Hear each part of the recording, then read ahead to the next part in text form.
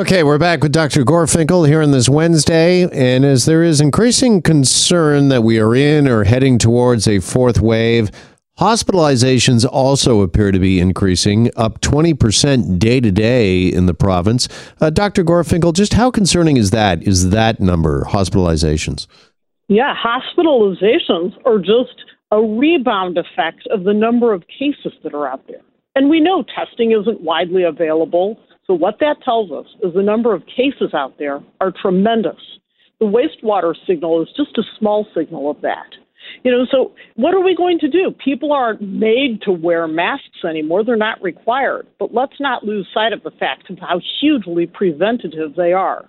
A cloth mask, that's been dissed left, right, and center. Everybody says, cloth mask. But actually, it cuts test positivity by more than half. This is data from the U.S. Centers for Disease Control. What about a regular surgical mask? Wear one of those. You've blocked 2 out of 3 cases. That's what you've prevented. And, of course, the Cadillac, if you can get your hands on it, is an N95 or KN95. Wear that. You have prevented more than 4 out of 5 cases. And this is tremendous. And think about, too, the high-risk places. And if possible, try to avoid the high-risk times. So what's number one? Pop quiz. Do you know what is the number one area of transmission? Ooh, okay. I don't think it would be workplaces because not everybody is back to the office yet. So I'm just going to say the grocery store. Great guess. That's number 2. Okay. Try again. What's number 1? What's number 1? Probably public transit. Public transit is actually number 1. So people are shoulder to shoulder. They're riding for a long time. It's an enclosed space because it's cold outside still. So that's the place. You want to try to, adjust the timing if possible, and of course, wear that mask. Most people don't realize that KN95 or N95, that lasts a whole month. You can wear it repeatedly. Right. So take it seriously. That thing can be reused. Yeah, and those numbers you just gave us, those are really eye-opening, I think. And because the masking mandate has been dropped, it doesn't mean that we should drop our guard necessarily. And if you are in some of these situations, high risk like public transit, the grocery store and such, I guess your message obviously is still consider wearing that mask, putting it on, particularly with the caseload, the wastewater data, and also hospitalizations on the increase. It's a hard hitter for sure. Absolutely. And it's not just about preventing hospitalization. We're talking about preventing long COVID. We're talking about preventing the increase in diabetes, all these other things. And of course, this is a small thing, but it matters. Losing weight. Because obesity is actually an independent risk factor for not just winding up in hospital, but more severe disease even on the outside.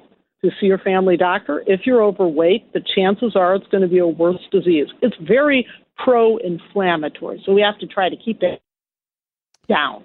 Okay, I also want to talk to you here on this Wednesday about this second booster or fourth shot. It's been approved by the FDA in the States for those over the age of 50. Can you first off just kind of give us a little background? What are some of the key points, if you will, around the approval of this for those over 50? Right, so in the United States, and watch the wording, the CDC, the Centers for Disease Control, says you're eligible. It doesn't say you should get it. It's interesting. But what they say is after 4 months after you have dose 3, you can get dose 4 if you're over the age of 50.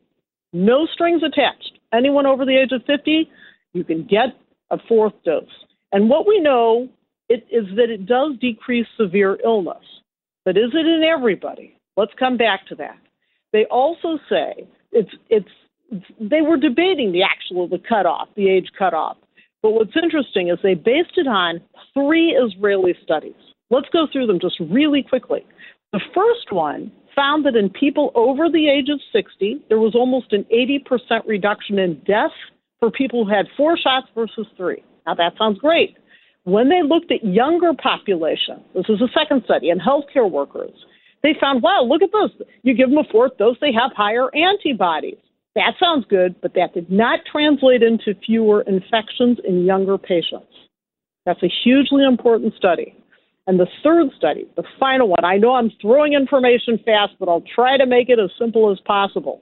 What they found, this is not peer-reviewed, is that after getting that 4th dose, there's a 70% reduction in severe illness, which is great, and a 64% reduction in infection. That sounds wonderful. But what happens after 10 weeks? 10 weeks later, after that fourth dose, it dropped down to only 29% effectiveness. So it's, again, the same old story. It gives immunity, but the immunity doesn't seem to stick as long as we'd like it to. Right. So, and because it's being essentially recommended by the CDC, should everybody over 50 get a second booster shot? How can you tell if you should have one or not? Yeah, that is not ready for prime time, and I think every scientist would agree with that. First of all, the data in younger patients is not.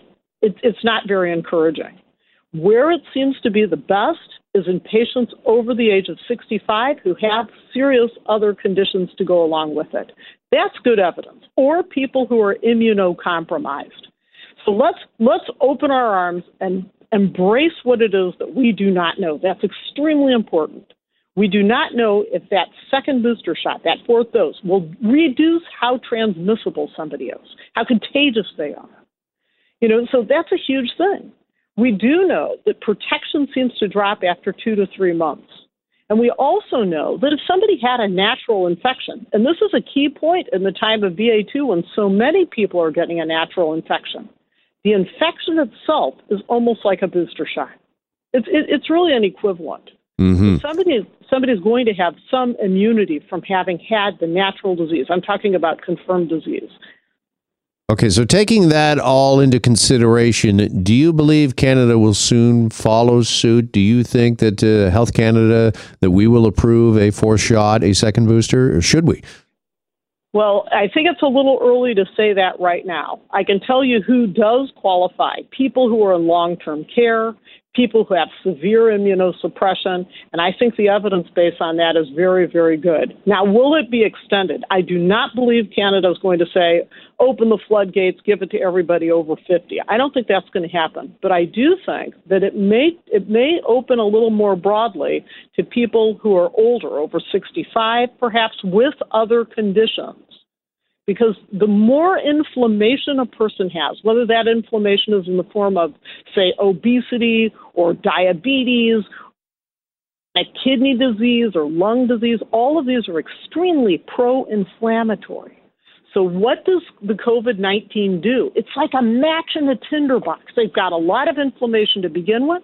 You throw that match in there and kaboom, you've got bad outcomes. So those are the individuals whom I think the fourth dose is going to land in. And, of course, old age is the number one predictor by far of bad outcomes, right, including hospitalization and death. Dr. Gorfinkel, got to leave it there for another week. Appreciate your time and all of your expertise as always, and we will talk again next Wednesday. Many thanks. Always a pleasure.